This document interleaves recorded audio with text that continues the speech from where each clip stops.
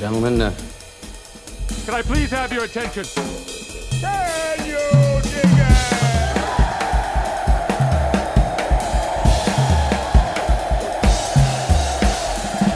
Greetings, dear listeners. This is Jonah Goldberg, host of the Remnant Podcast, brought to you by the Dispatch and Dispatch Media. Very excited to do this. I teased this on the last episode that we were going to finally get the fair Jessica back on here for new listeners, because we've acquired quite a few in the time since the last time she was on. My wife, Jessica Gavora, is a ghostwriter and a speechwriter and an author, and she is also my lovely bride. So you read that nicely. Just got back. Yeah. Thank you. Well, you wrote it so legibly for me to read. I have been trying to get her, I would say, by almost by a wide margin, the single most common request I get for a guest, certainly a repeat guest, is one Jessica Gavora, and she has resisted for years now to come back on, even though she's always says, "Hey, sure, I'll come back on." So, far be it from me. First question. Okay. Why? Why are you so reluctant to come on? Well, Jonah, look, as I said last time, I think this is a ploy to talk about you more. There's that. But I just, you have very esteemed historians and economists and whatnot on your podcast, and I'm not that. I just had Egger on. I know. But this is rank nepotism, right? So, no, it is rank pandering to what the market wants. Okay, as long as it's rank. So, second question, and I have no prepared questions here, but we've talked a little bit about what we're going to do here today. And it's weird for me to do this because there's literally no other human being in the world who I talk to more than you. So to do a podcast with you feels very, very that's strange, very weird. And I get a little giggly. So the second question I have, which is what really most of our listeners want to know, is how awesome is it being married? Didn't you do this last time? I think you're repeating. I think I did, but again, we got new listeners, so I got to, and maybe your answers change. Well, Jonah just got over a bout of sickness, and he's pretty trying when he's sick. But now you're just fantastic. All right, so let's enough about me. What do you think of me? No, let's actually get into this. So the last book project that you worked on, you worked with Betsy DeVos on her book about her time in the White House and school choice stuff. Yeah. How was that experience? Well, if you kind of didn't know it going in, I definitely knew it coming out, that this is the most, purposefully and systematically reviled, almost person in American politics. She has really taken a lot of incoming, and unfairly, and I love these kinds of clients because she's just, she still stands up and does the job. And I just think that's very admirable. And she's the very definition of FU money, right? I mean, she does not need to take on all that. That's right. She did not need to be education secretary, but she's devoted literally her entire life to being education secretary. So I found myself, very charmed by her and Dick DeVos and their whole community in West Michigan, which they're very close to. And I enjoyed working with them more than I honestly thought I would. And I have to say that, I started hearing from Betsy over a year ago about this book project and it was a book that says that this is a unique time in education history. It's a really unique opportunity for education choice and for innovation in schools, and choice in how COVID has been so bad for education, and it's just given us this moment that Glenn Youngkin really outlined very well in his campaign, that parents should have a right to say and choose, and choose their children's education. And Betsy saw this coming a year before anybody did, and so I really recommend this book. It's called Hostages No More. It's based on an actual quote by Horace Mann. He said, basically, when parents give us their children, they're giving us hostages to their cause. He really said this. And it's very true. And I know a lot of parents have awoken to that during COVID. So look, I think it's a great book. I think people are scared off by Betsy and her name. And it's unfortunate, because it was really enjoyable working with her. And she really nailed it in terms of education and what's going on and what the country's ripe for, I think. So like I think it's kind of fascinating. I'll talk to groups of young, politically engaged people, and as you well know, quite often very old politically engaged people, and sometimes in the Caribbean, and it's a selection bias thing, right? I mean, they're interested in what I have to say because they're there. They're there because they're interested in what I have to say. So like, sure. But then I will drop that, oh, my wife's a ghostwriter and a speechwriter or whatever. And then they just all start asking questions about that stuff. And people are kind of fascinated by ghostwriters, which is kind of weird, since I have, my mom was a ghostwriter. I know. You're a ghostwriter. David French's wife is a ghostwriter. It's a weird that I've just ended up being surrounded by ghostwriters. It's true. So why don't you just tell people a little bit about how that works? Like, what's the process? How do you get into it? Why do you get into it? Why do you want to write in somebody else's voice? Yeah. So I don't think it's an accident that the three people you just mentioned are women. I think this is I don't want to be sexist here, but it's a good job for women. You have to get inside somebody else's head, right? And put yourself in their shoes and write for them. And that's not something that a lot of men are suited for. A lot of women aren't suited for it, but I think maybe more so than men. You could never do this. No. Every time I ask you for a recommendation for a speech or something, you spout off something wildly controversial that no politician will ever say. But no, I'm serious. So I just wanted to get paid for writing. And this is the way that I can get paid for writing. Now, I would rather write speeches than ghostwrite books. But you basically have to be in government or running for government. And right now that's difficult for me. So I just wanted to write, and the money in this can be good. So definitely I'm working on a book of my own. I would love to have it published, no less, make any money off it. So these are all problems you don't have. Yeah. Well, you are my better half, so like your problems are my problems, darling. But we'll get to your current book project in a second. But so like you don't have to name names, and we should just tell people you've worked on books, right? I mean, we're not supposed to say that you've written books for various people, but you've collaborated. That's the word I was looking for. You've collaborated on books. Sometimes the collaboration was actually collaborative, and sometimes less so, I think it's fair to say. Precisely. You were also John Ashcroft's chief speechwriter when he was Attorney General. Yes. I don't know if we talked about this last time, but why don't you just sort of tell people what it was? Because like it was very strange. We came back from our wonderful honeymoon, and I went to your sister's house in the Pacific Northwest to pick up Cosmo, the greatest dog who ever lived and who ever will live. And you had to fly straight back home to DC to start your job at the Justice Department. And like 2 days later, it was 9/11. So why don't you just sort of tell people a little bit about that? No, I got back on Sunday. 9/11 was Tuesday, I believe. I had already worked at Justice.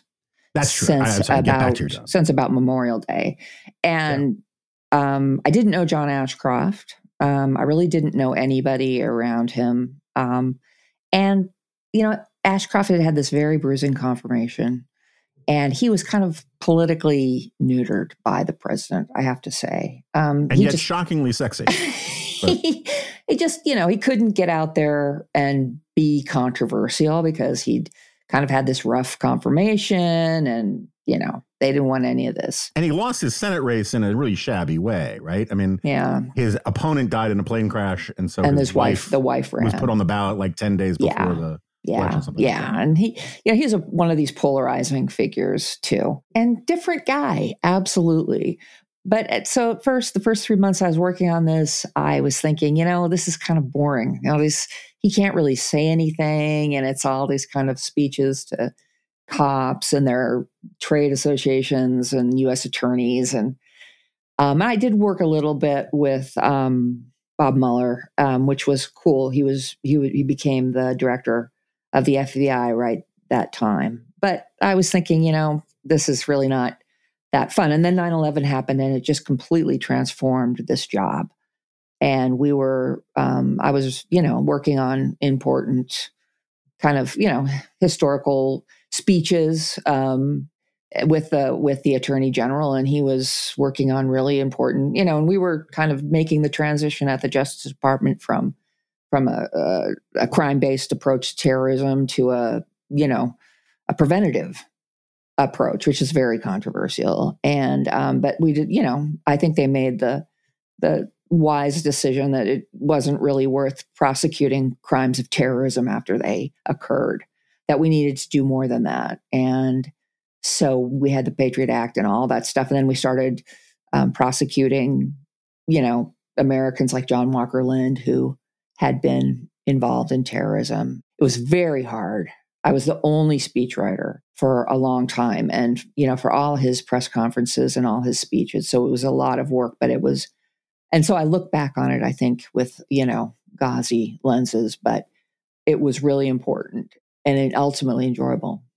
I was pissed on your behalf because normally chief speechwriter is like this sort of sinecure kind of position where you have a team. Like I remember whoever the Secretary of Agriculture was back then had like 6 speechwriters.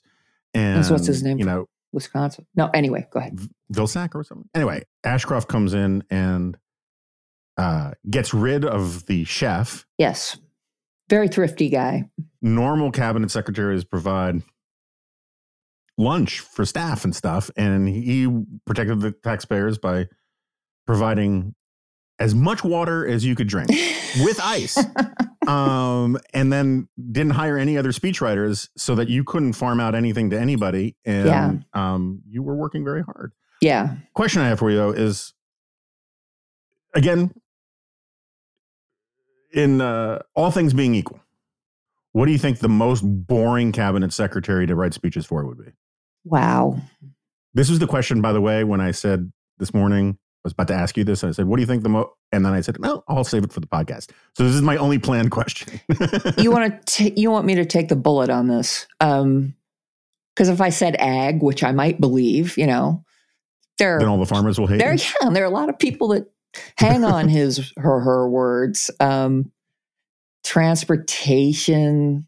Yeah, Buttigieg is what put it in mind. I saw him, you saw him on TV. Yeah, that would be tough. Although I think still more interesting than agriculture or labor, At least agriculture, you get to talk about markets and trade and stuff. Well, or subverting them, yeah.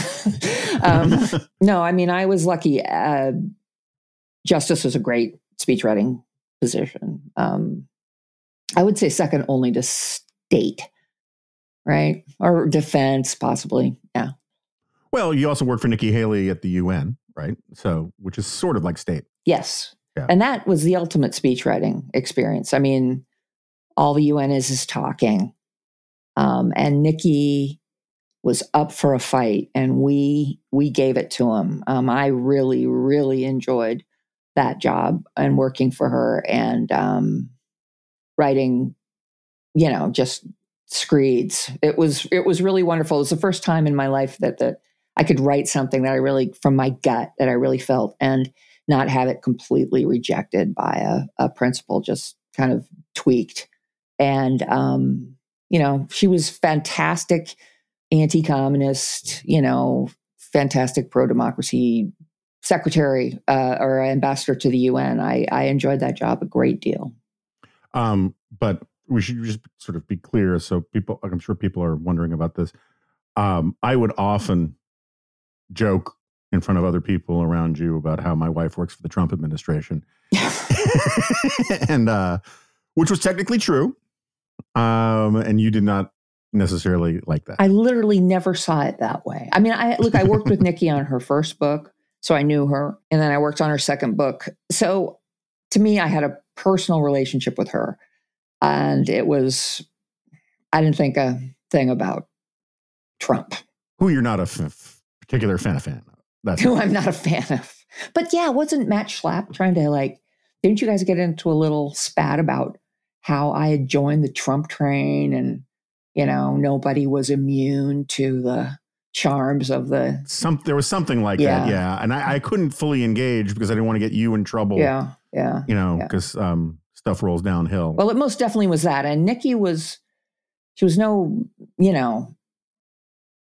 I mean, at least for what I could see and what she said, she was much more hard on the Russians than Trump ever was. She was no suck up, she was kind of doing her own thing. She was doing a lot of, in defiance of Tillerson, the Secretary of State, who is technically kind of her boss, even though she was in the cabinet. So I found her very, very admirable in that position. How do you think she's handled things since? Well, look, I immediately after getting out of the UN, I worked with her on her second book, which I think came out really well and actually sold, I think, pretty well. We worked on walking a very fine line between being anti-Trump and pro-Trump, right? And trying to keep her in this wonderful position that she had survived her time in the Trump administration with, which was, the Trumpers didn't hate her. The anti-Trumpers didn't hate her. She was in a very refined, very air. And I knew it couldn't hold, right? She had to come down one way or the other because nobody allows in this current day and age you to be in the middle, right? And she went down on the side a little too far in kind of support of the president for my tastes. I was kind of shocked and disappointed but some of the things she said and some of the things she took back that she said. And so I really like her. I really I think it's really unfortunate. It's that we haven't been able to kind of continue to work together because I liked her a lot. And we could talk about forever about why people have done this in the era of Trump. But, it comes down to all the principles, putting aside all the principles I believe that she held and just thinking in terms of power, right? What was the quickest way to power? Yeah, so we've talked about this a little bit. I mean, you bring up Matt Schlapp. Matt Schlapp is not a mystery about why he took the positions he took. He made millions of dollars taking positions he took. I mean, that's always been one of the most sotto voce things about CPAC is that the president of CPAC is almost always an incredibly well-connected lobbyist. And they sell all sorts of, they sell on the back end a lot at CPAC. Yeah. If you were like a serious lefty Marxist type, you would consider the best proof of the corruption of conservatism is really just influence peddling and money grubbing. You would look at the way CPAC is done, but yeah, I don't think conservatives are alone in that, though. Right? No, absolutely not. There's a lot of it's all over the place. It's just and there are lots of perfectly good, decent people who attend CPAC, but probably fewer than there used to be. But anyway, but my point is, what I was going to get at is we've talked about obviously quite a bit because you take more than a passing interest in my career, and I take more than a passing interest in yours. I would generally say that there are no two people who are more interested in somebody else's career than yours and mine. Although Steve is kind of interested in how things go for me. The Trump years have been hard, right? I mean, there are a bunch of people that we considered really good friends that not many of them are the friendships over. Yeah. But you also just don't want to talk to them because you don't want this stuff to come up. Yeah. How do you see it? It's strained. And the whole experience, people that I knew when I was younger, I was involved with the Claremont Institution. These guys were talking about Lincoln and the wisdom of the founders. And it was all statesmanship. Yes, it was all a revelation and wonderful, wonderful. You just kind of fall in love with the country and its founding documents over the course of this thing. And then, then comes Trump and people's principles are going, it seems to me, to be out the window. And it made me feel in the end, and you know this, but like I was just naive and a chump, to believe that this country, that people understand and support the fact that this country believes in something besides power, and that the people who run this country believe in something besides power. And I just think this has been very, very disheartening. The friends, yes, but the politicians that have gone along, like you said, you talk to these guys who say when you're alone off camera, what a, dangerous douchebag this guy is. And then when, I'm sorry, can I say that? Yeah. And then, when the camera's on, they're licking his feet. And it's really, really disheartening. It makes me wonder if you can continue. I would love to get out of political writing, actually. So we haven't talked about this in a while. What is your theory? Do you think the Trump era revealed who a lot of people really were, or do you think the Trump era changed all of these people? Yeah, that's a good question. I don't know. I think in some cases it was revealing, but I think in some cases, I won't say who these people are, but I do think it changed them. It made them more tribal. They took positions that I think they didn't think were unprincipled. I think they thought were principled, but they were, infected with this tribalism and this, if I'm right, you're wrong, you're evil, I'm good kind of dynamic at work in our politics today. And look, we grew up in this movement being the ones who could rail against the liberal media, right? And we were the ones that were getting the short end of the stick, from the elites. And Trump has he's just completely sacrificed that. It's gone. How do you stand up like I did for a lot of my career and argued about Title IX and about how it was unfair to men in athletics? How do you stand up after Donald Trump and say, we really care about fairness and about women in athletics, but this is wrong, the way this law is being applied? All that credibility is gone. I mean, it's going to take a long time to rebuild. And, that's sad. Yeah, I agree. It's a case-by-case thing. The archetypal one is Rudy Giuliani. I don't think Rudy Giuliani was the guy Rudy Giuliani is today is different than the guy, 20 years ago. And I'm less sure about Devin Nunes. There's some people like maybe it was revealed. I have a hard time believing, I was talking to somebody last night at CNN about how this lawyer friend of theirs who's screaming liberal in Texas knew what's her name? Powell. What's her first name? The crazy Sidney Powell. And they were like, she's great, she's competent, she's super smart, sharp, and now, she's a nutter. And so, and Flynn was always sort of weird, but like there are people who, particularly the sort of Gen X men who do seem to have legitimately changed and got, kind of, I hate the phrase red pilled, but have just gone. Yeah. Well, I think getting calls from the president, at 11 o'clock at night, a lot changes somebody.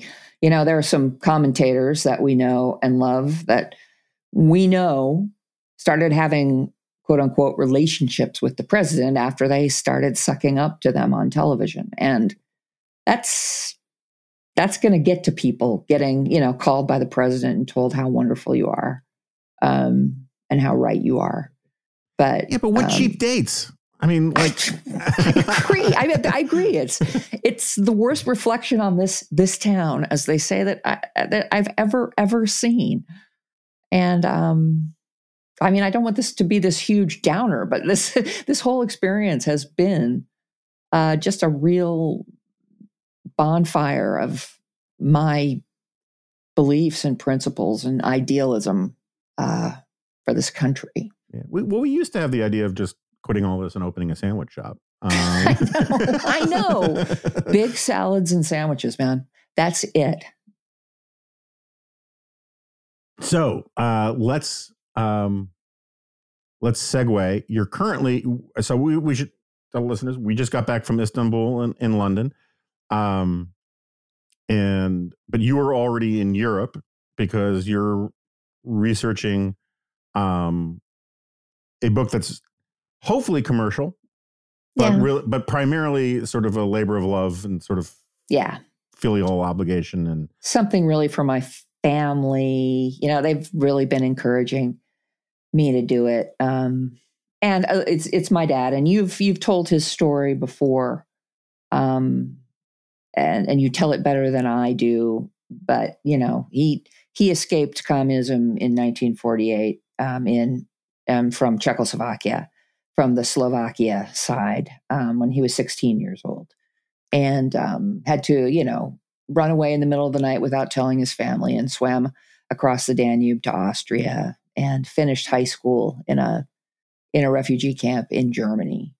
And then, got to the States in 1951 and met my mom at Colorado State University, and then went to the University of Chicago and studied economics with Milton Friedman. So and then went to Alaska, right? And started a business. So I think, he's got a great story, and he was a remarkable man. So, but the problem is, he didn't like to talk about his past. I think, as you know, maybe he talked to you about it more than he did to me. It was very hard to get him to talk about that stuff.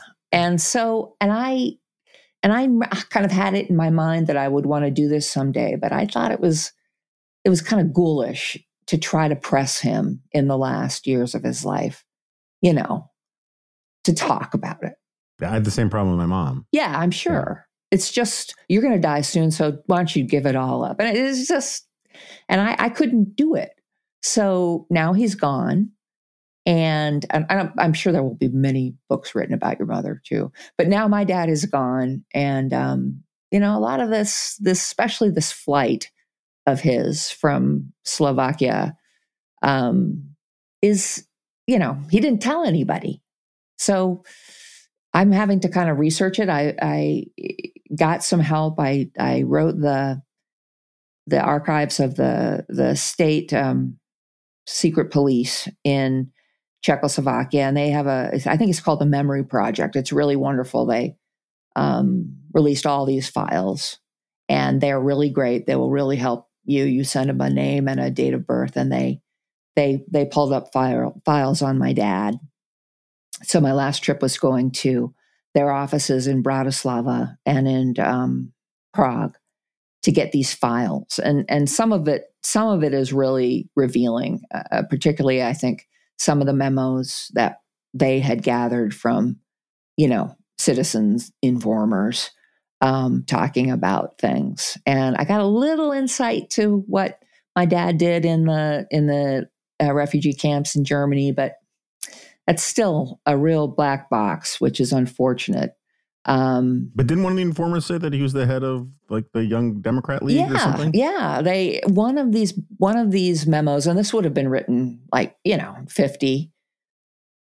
50, And Dad was safely in Germany, but there was somebody giving up all of the people who were politically active in this camp in Ludwigsburg. I think there were a lot of Czechs and Slovaks in this camp. And my dad was on this list as the president of like the Young Democrats in the camp, which fills my heart, confirms a lot for me. I mean, it's not confirmation. It makes a lot of sense to me that he was that. And so, there were little things like that. I found out some things from my cousins. We talked about the 68 invasion after the Prague Spring liberalizations, the Russian tanks coming in to Slovakia in 68. And some of my cousins have good memories of that. And there's some decent stories there. But that doesn't really, my dad was safely in Alaska at that point. So I wanted to just, because it's one of my favorite stories, and I'm sure it has gotten embellished over the years.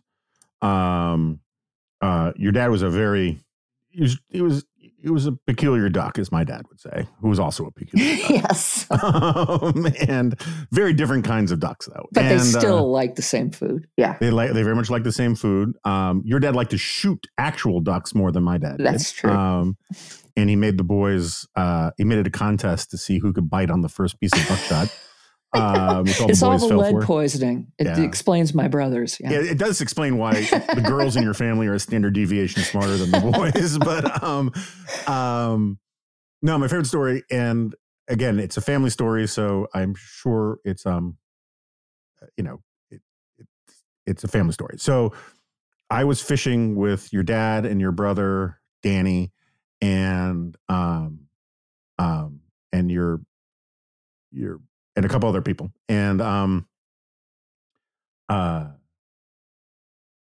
your dad had gone to bed, and somehow over, whiskey or whatever, the subject of getting like rough water and getting seasick, or I guess we were talking about taking their boat up from Seattle to Fairbanks, and it went through some choppy water. And I asked about, did you guys get seasick or whatever?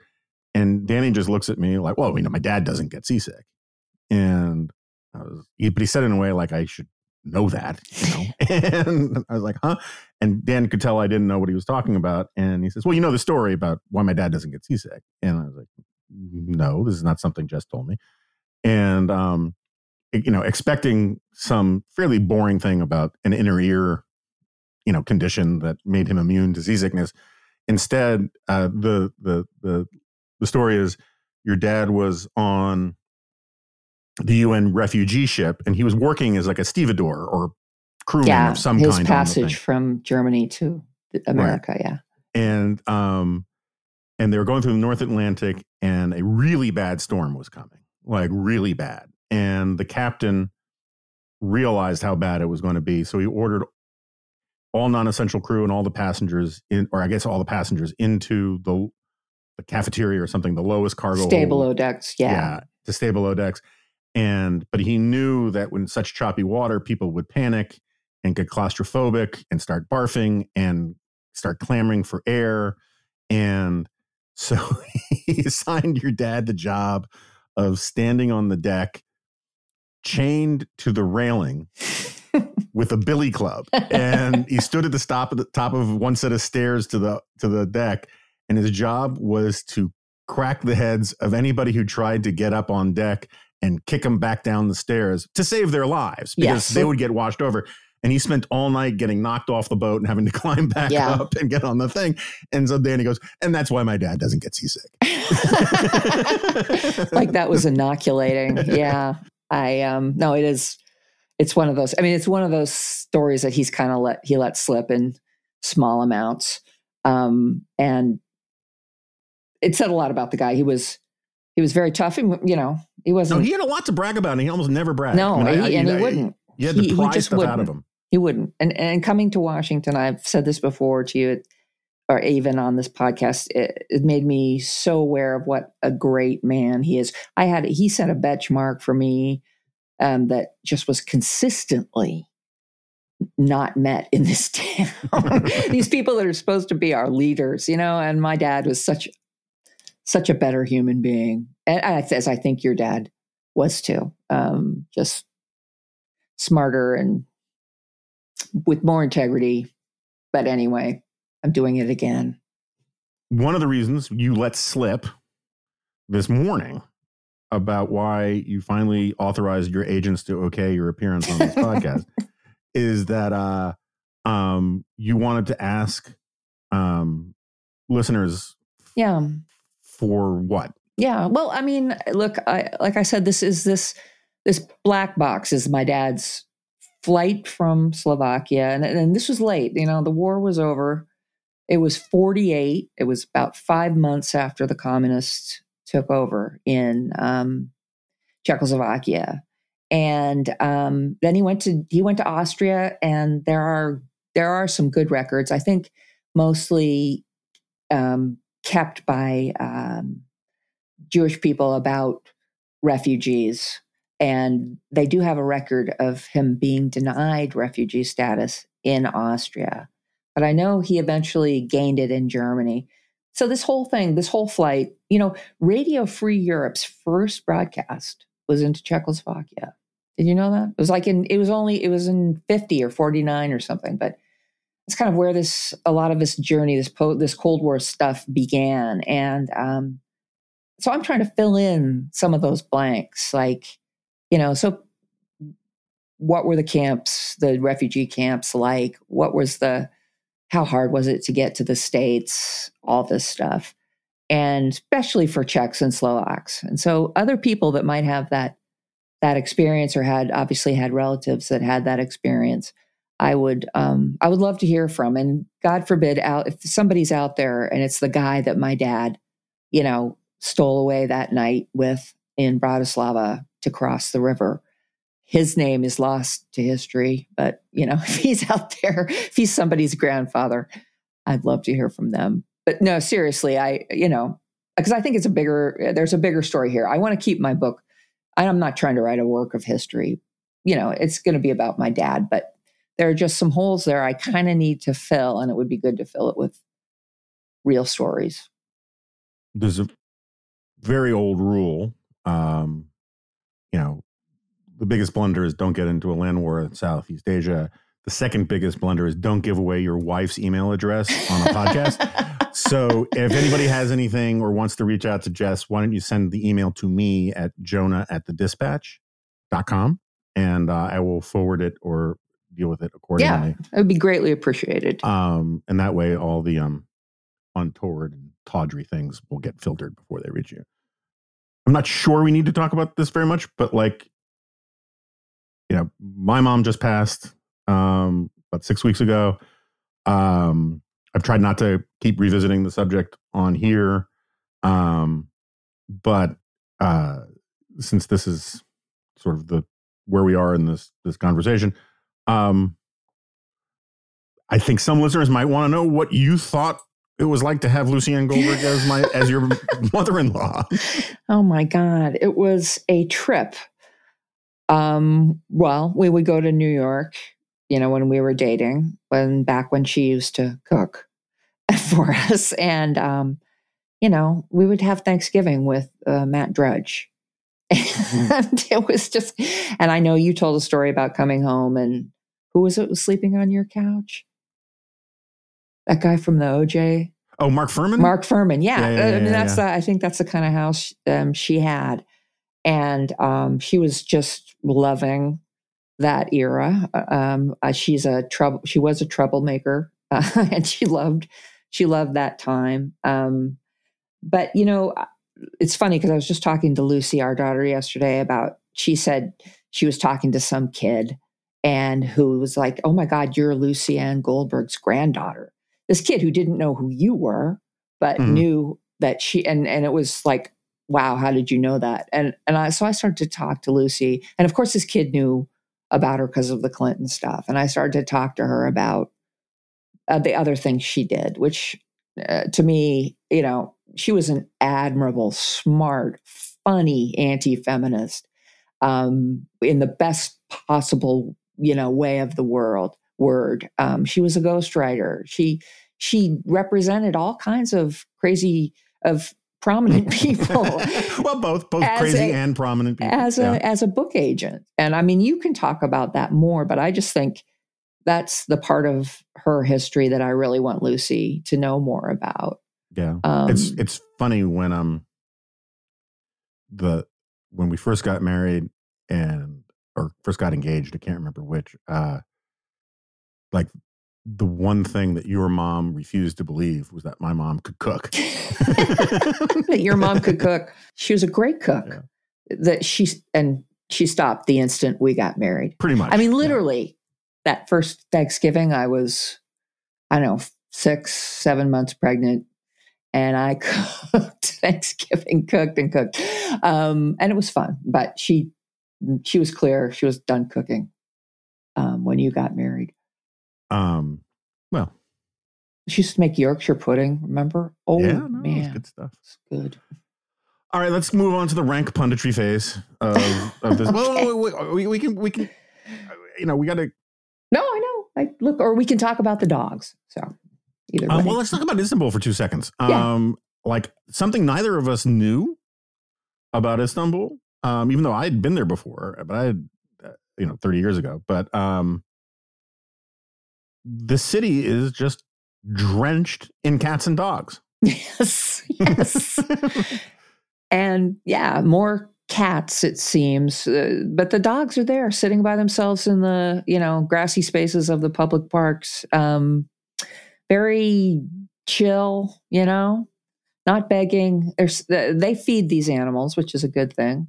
I think individuals and possibly the state.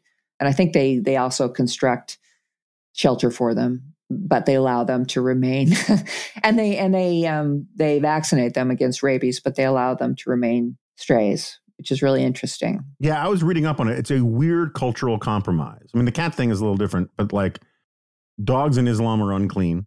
So there was this cultural headwind against having them as pets in your home. Yeah. But Istanbul has this very long tradition of feeding dogs that are quote technically strays. So like there were some just giant dogs. Giant dogs. German Shepherds, Anatolian Shepherd type dogs. And like some of them would roll over and let tourists rub their bellies. Yeah. And it was the only thing which you noticed first, which I want to get the dog lady back on here. That was shocking was there was very little sense that they had packs. Yeah. Sometimes you'd see them in 2s, maybe 3s, but that was it. And that was rare. And generally there was like solitary, which is not normal for dogs. But it is interesting why they are all the ones I saw were alone. I never saw 3 dogs together. Unlike the cats. I think they must be, practicing some kind of birth control for the dogs. But it doesn't seem like they are for the cats. And so just to be clear, people leave out lots of food for these cats. Oh, they do. So, I mean, they really do take care of these animals. It's not like you see these sad, skinny animals. You don't. They're all well fed. And before I get an angry letter from Kristen Soltis Anderson, we should be clear that this is not the case in the rest of Turkey. And for listeners who don't know what I'm talking about, Kristen Soltis Anderson has a wonderful golden retriever named Wally, who is a rescue from Turkey, but from the Anatolian parts of Turkey, because monsters have created a tradition or a fad of giving away golden retriever puppies at parties. And then once they get big, they put them out on the street. And golden retrievers are not well suited to be street dogs. You can only go so far going up to every human saying, hello, I think I love you. So there was a whole effort to rescue these dogs, right? And Kirsten got one of them, an older guy, Wally, who'd been around the block a few times. Seen some things. Yeah. But we didn't see that. No. Yeah, I didn't see one German or one golden that I saw a group of them once, but I think it was a play group in Istanbul. Yeah. You wouldn't let me. I saw some kittens. I really wanted to bring one home, but you wouldn't let me do that. So I think I was right. If we have to get a kitten, there are kittens in need. They're American. Make American kittens great again. All right. So rank punditry time. Okay. Right now, like, you're the only person in this conversation who's worked on a presidential campaign. A short-lived presidential campaign. For a good and honorable man, Lamar Alexander.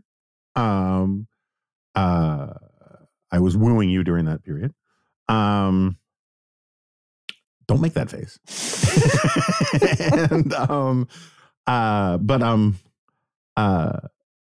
What is your take on the field? I mean, you're perfectly qualified to talk about this stuff. Oh, yeah. Well, I mean, look, my problem is I understand politically that American voters can't be shamed for voting for Donald Trump, right? Mm-hmm. I mean, no politician can go, you idiots, you brought this guy to power. Pundits can do that. Yeah. Well, yeah, but so, I mean, I understand that politically, but that runs up against my burning desire to have a reckoning for this guy, not just because I loathe him and I have a sense of personal vengeance, really not just because of that, but because the need to correct the record in terms of what conservatives stand for, what this country stands for, how this guy was a violation of all those things. I mean, I really believe it's important, for history, for that reckoning to occur. At the same time, I understand politically on the Republican side, it really can't, right? So you run up against this guy in Florida, DeSantis, who supposedly, he's Trump in style, but not in substance, right? And I dislike that because, it's kind of a continuation of a lot of unhealthy trends. But I don't know. He seems like he's smart. Mm-hmm. And generally somebody who's ahead right now is never going to be ahead, later in the race. But this guy seems like he's smart. And I just can't see who else. There are people I'd love to see out there, as we both wrote in for president in 16 and 20. No, I made the mistake of voting for Evan McMullen in 16. Oh, did you? Yeah, which I really regret. But in 20, I wrote in Mitch Daniels. Yeah, Mitch Daniels, my God, would be a savior. I love Doug Ducey in Arizona. I don't know, these guys aren't running, but it's kind of hard to get around this Ron DeSantis thing because he does this kind of, this whole Trump thing never happened. Mm-hmm. He plays on the same grievances, but we don't have to really acknowledge that we made a mistake back then and we can just move forward and rail against, political correctness and all that stuff. Yeah, so I think your point about how the guy who's at head at this point is almost never the one who gets the nomination still applies here. I'm not saying lots of precedents have been violated in the last 20 years. So, I mean, I'm not saying he can't get the nomination, but I kind of feel like it is far less obvious that he will get the nomination.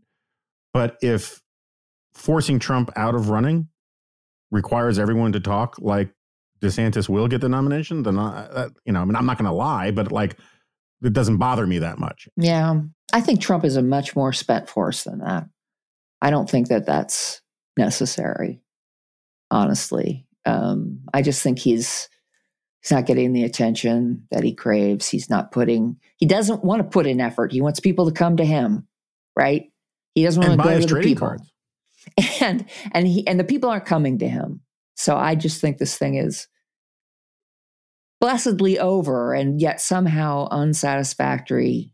Yeah, well, it'd be somewhat of good cheer. I mean, I think the historical reckoning is going to happen. I mean, it is very. I mean, I'm a big opponent of the idea of the right side of history. Yeah, in terms of a teleology kind of thing or a cold material determinism or anything like that.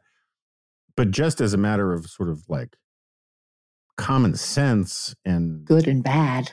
But it just seems obvious to me that he's going to be thought of very poorly by historians.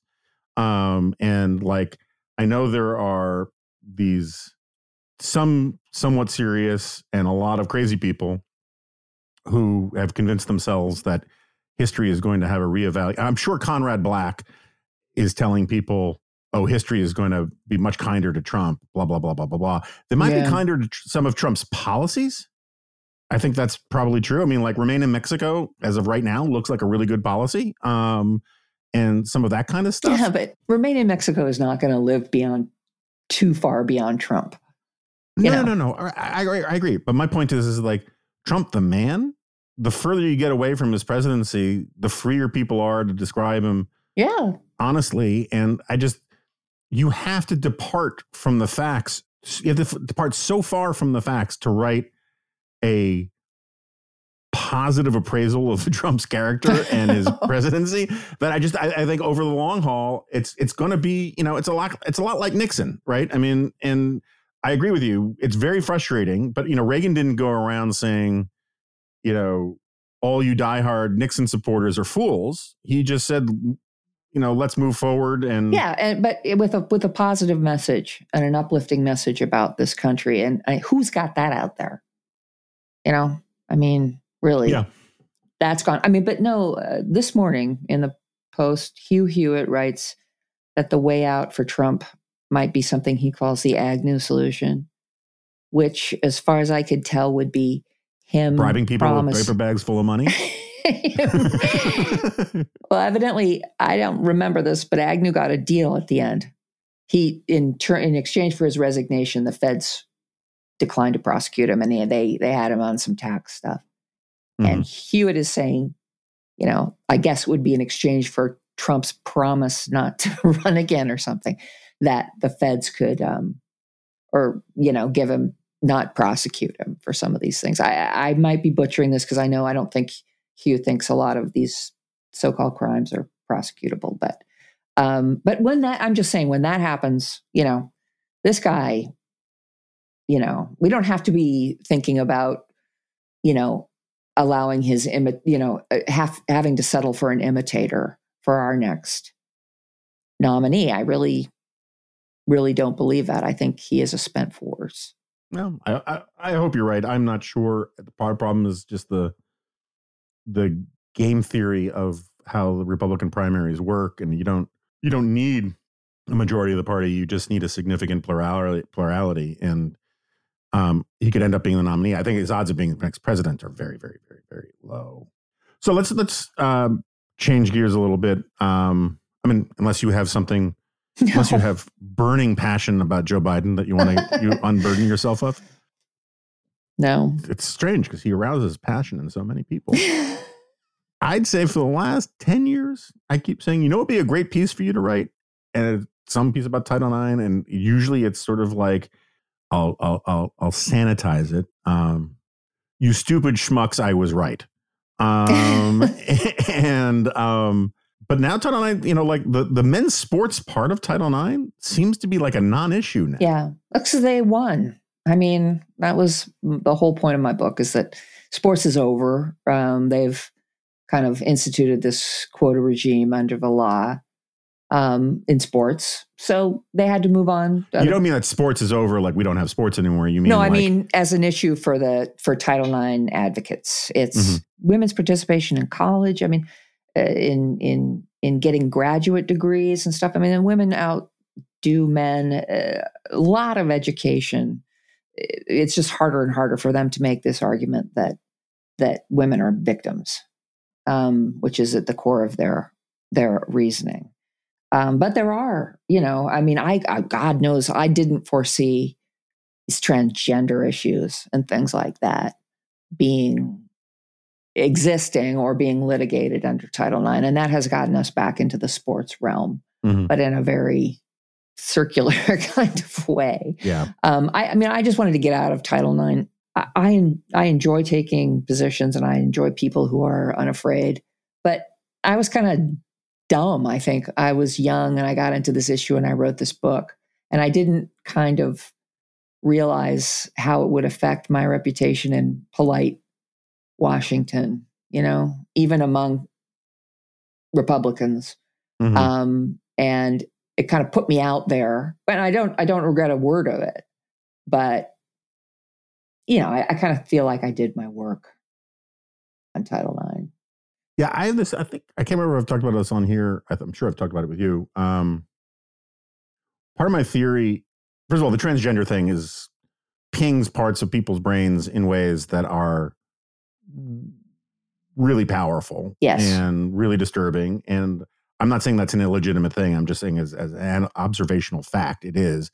But I also have this ancillary thing about the reason why the sports part of it is so potent for people. And I think part of it is that starting with the Title IX stuff 25 years ago, this country spent an enormous amount of time and effort convincing fathers to be just as into their daughters' sports careers as their sons, which I think is generally a very good thing, right? And I know your dad was really into your basketball playing, but it absolutely is. I wouldn't say that was an effort that they made. I think that happened. It just happened. Yeah, culturally, I think it just became a thing where dads were encouraged and got into, rooting for their daughters in soccer and in basketball and all these kinds of things.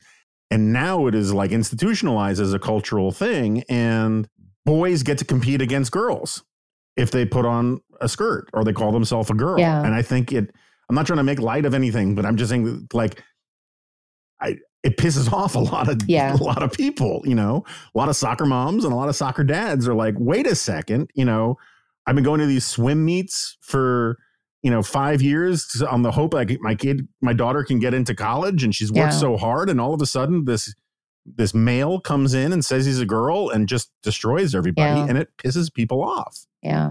No, I mean, I for the longest time thought that conservatives and Republicans overplayed this issue, and I mean, I think they did to some degree, but now I don't feel that way. I thought for the longest time that there wouldn't be enough men that would, not pretend to be girls, but call themselves girls and want to play sports. It just culturally would never be acceptable for a man, really. Too many men to do that to make a difference, right?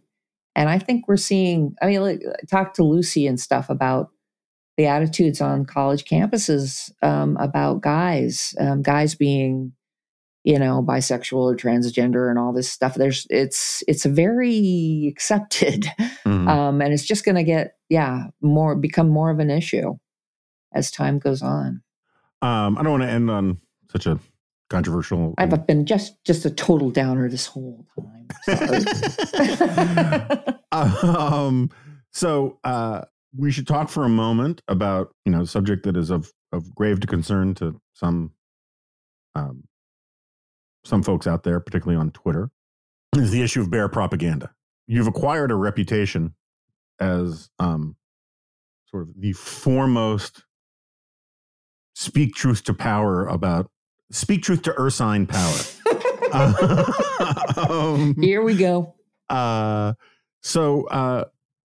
I have to say, I mean, I'm revealing a little bit from behind the curtain here. I don't think you hate bears. I think you respect bears.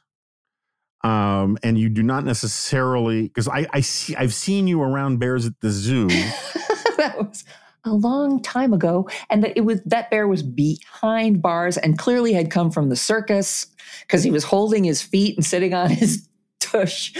And I was trying to give him something to eat, wasn't I? You gave him some apple. Yeah. No, but like he was a circus bear.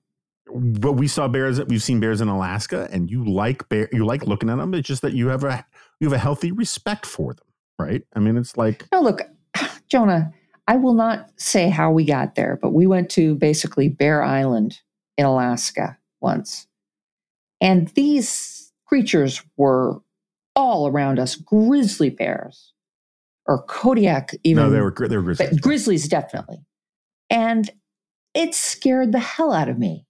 We saw little cubs literally playing on the seashore.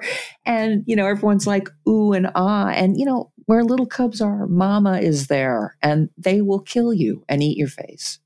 So I disagree with what you're saying. I think, look, you can make pandas into cuddly things because they're ludicrous things. Grizzly bears are killing machines, and everyone in Alaska, respects that.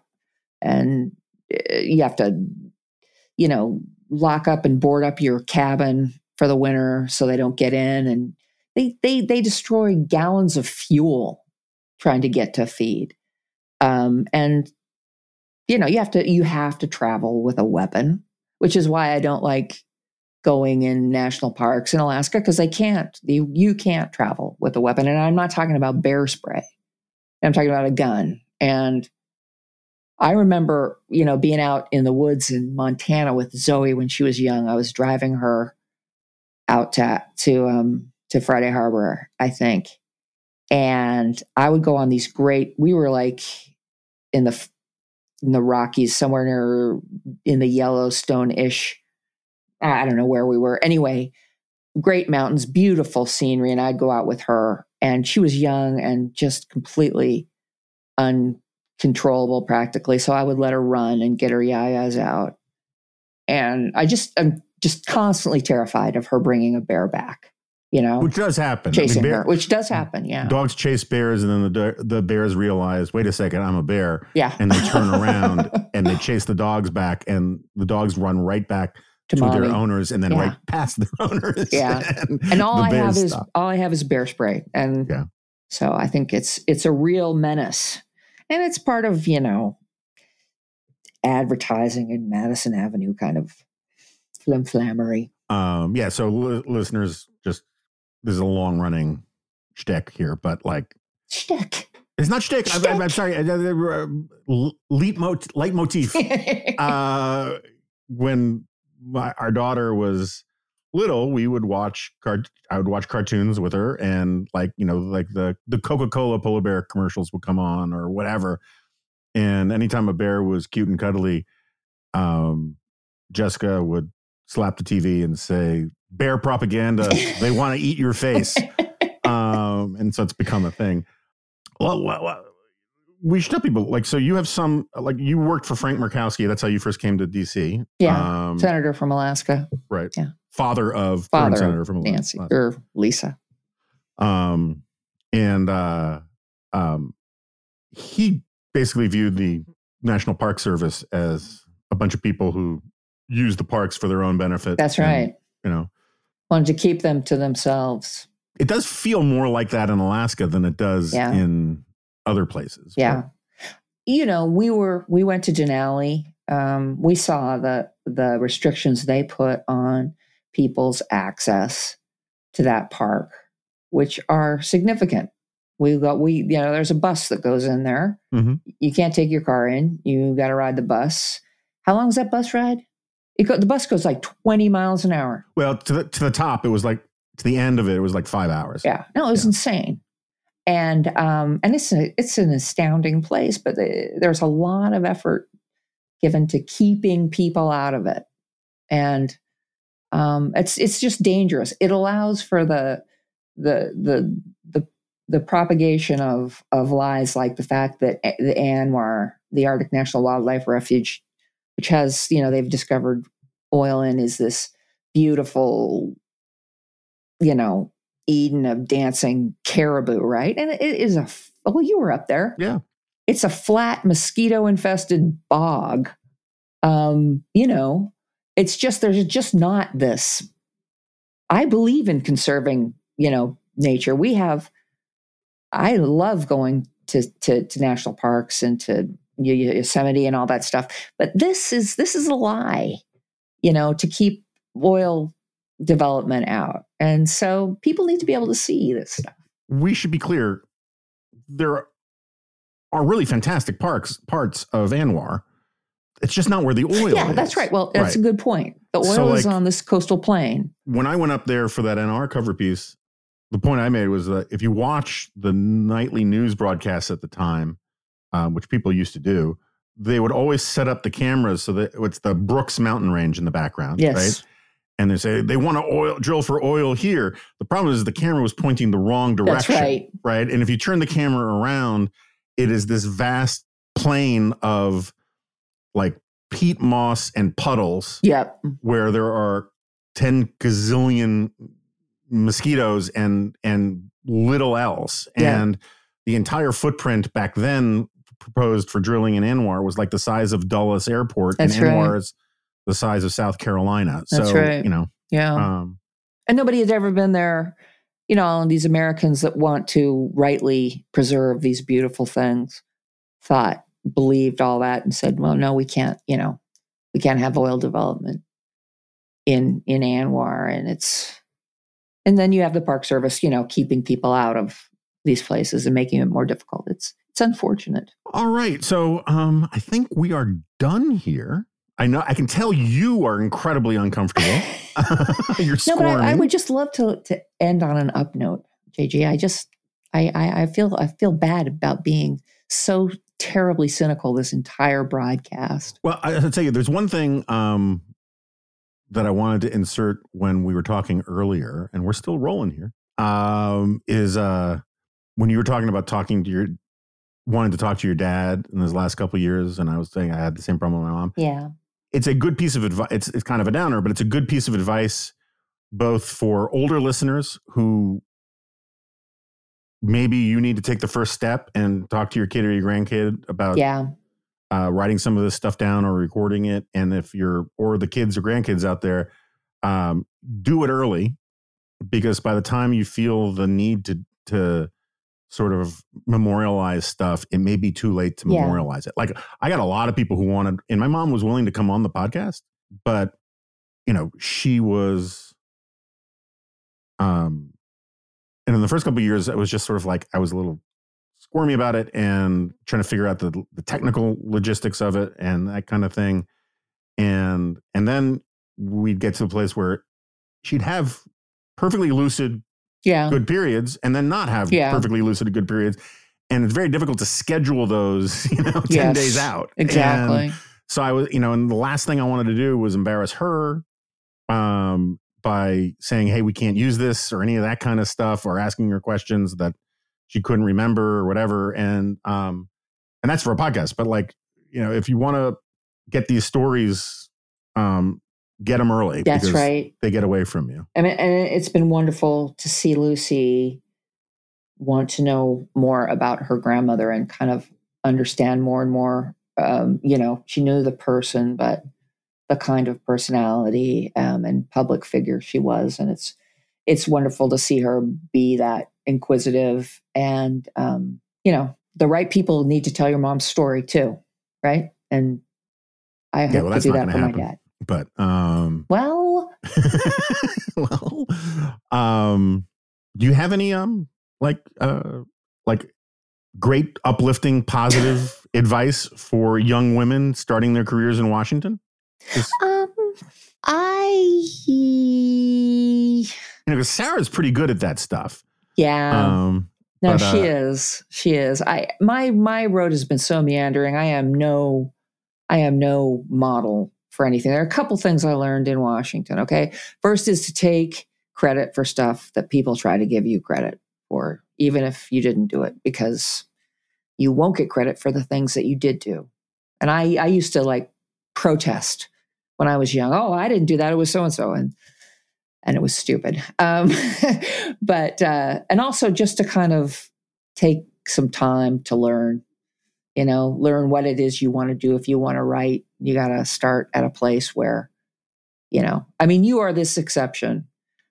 This man that I found in the pages of the Wall Street Journal. You were this brilliant writer, but most people, you got to put in some time and get to know your craft and get to know the players. And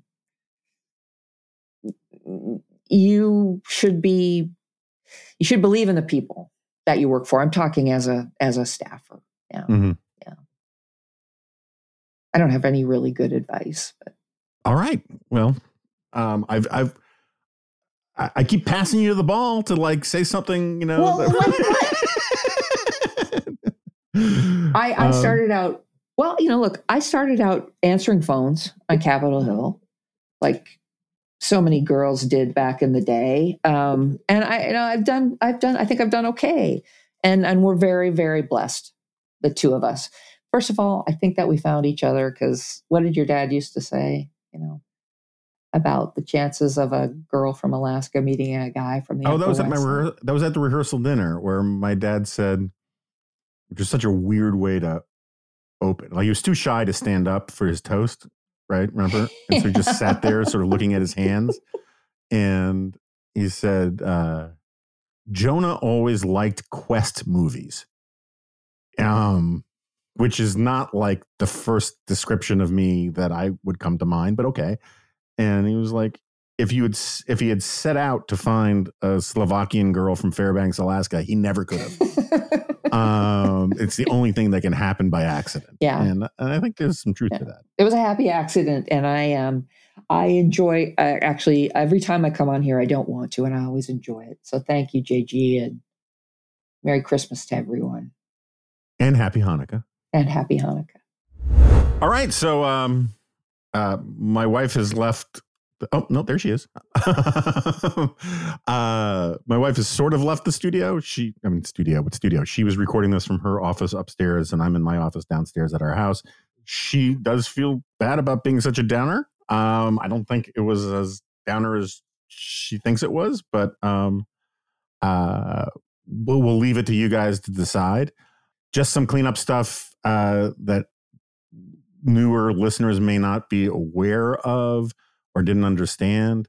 The line about her getting her husband through the Wall Street Journal. That's because, and so a lot of listeners have heard the story before, but it's how I met my wife's story. And I had written a piece when I was working in the AI building in the old days, in the old AI building, as a TV producer, but still sort of in the AI world. I wrote a piece for the Wall Street Journal, oddly enough, again about the new conservative fad again about cigars was sort of ridiculous. And there was this whole movement among young conservatives to create their own conservative counterculture. There's something similar going on these days. There's always something like this thing going on. Anyway, I wrote a piece sort of making fun of it. And it was a funny piece. It wasn't like super serious. And it was ran in the Wall Street Journal. And Jessica, who was then an editor for Philanthropy magazine on the 5th floor of the AI building, which was the same floor as the Weekly Standard guys, read it and liked it and said to a mutual friend, this guy, Ken Weinstein, who's now the president of the Hudson Institute, this piece is great. Who is this guy?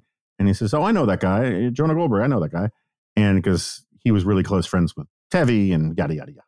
So fast forward to one of these parties. They used to do these right-wing parties called no left turns parties. And I was there, and Jessica was there, and Ken Weinstein introduced us. And I was immediately smitten, even though I was dating somebody at the time. And I instantly recognized her as the hot girl from the elevator. And she immediately did not recognize me as random dude from the elevator number 37. And but I was dating somebody. She seemed sort of, she didn't seem like she was making a romantic overture. She just wanted to talk, and we talked, and we had a good time talking.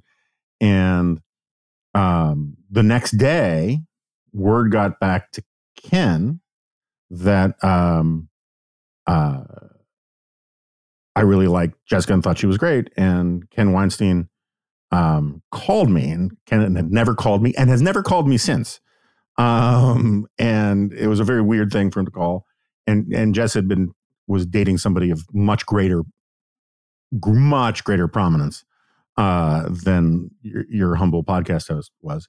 And Ken called me and said, hey, Jonah, how's it going? Blah, blah, blah, blah. And we made small talk, and I was like really wondering what the call was about. And then he says, hey, I hear you really like Jessica. And I was like, yeah, I think she's great. And then Ken says, yeah, well, you should just know she's way out of your league.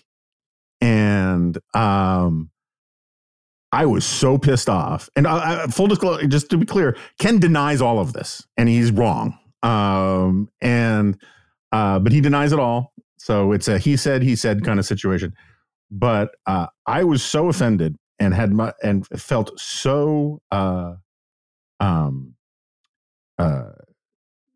offended that it probably was one of the main reasons I made it a quest to woo the fair Jessica. And so it was really him throwing down that gauntlet that got the ball rolling. And it still took several years of wooing to woo the fair Jessica. And with that, I should just close by saying I will report back as much as I can through the fog of whatever hangover I have. But today is the annual Holidays DAZE party, which I should have talked about with, not party, lunch, which I should have talked about with Jess.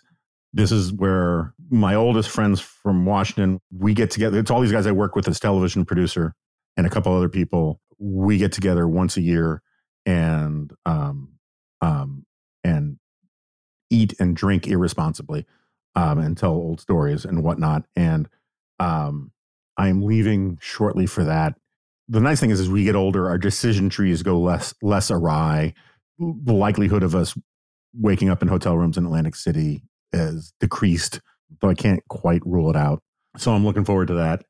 And I want to thank the fair Jessica for coming on. And again, if you have any family connections, historical knowledge, mementos, records, whatever, leads that could be of use to Jess in the project about her book, about her dad, please send my way, jonah@thedispatch.com. That would be great. And it's nice to be back. Happy holidays. Merry Christmas. Happy Hanukkah. Rockin' Kwanzaa, if that's your bag. And I'll see you next time. No, you won't. This is a podcast. That was good. I feel like you meant it.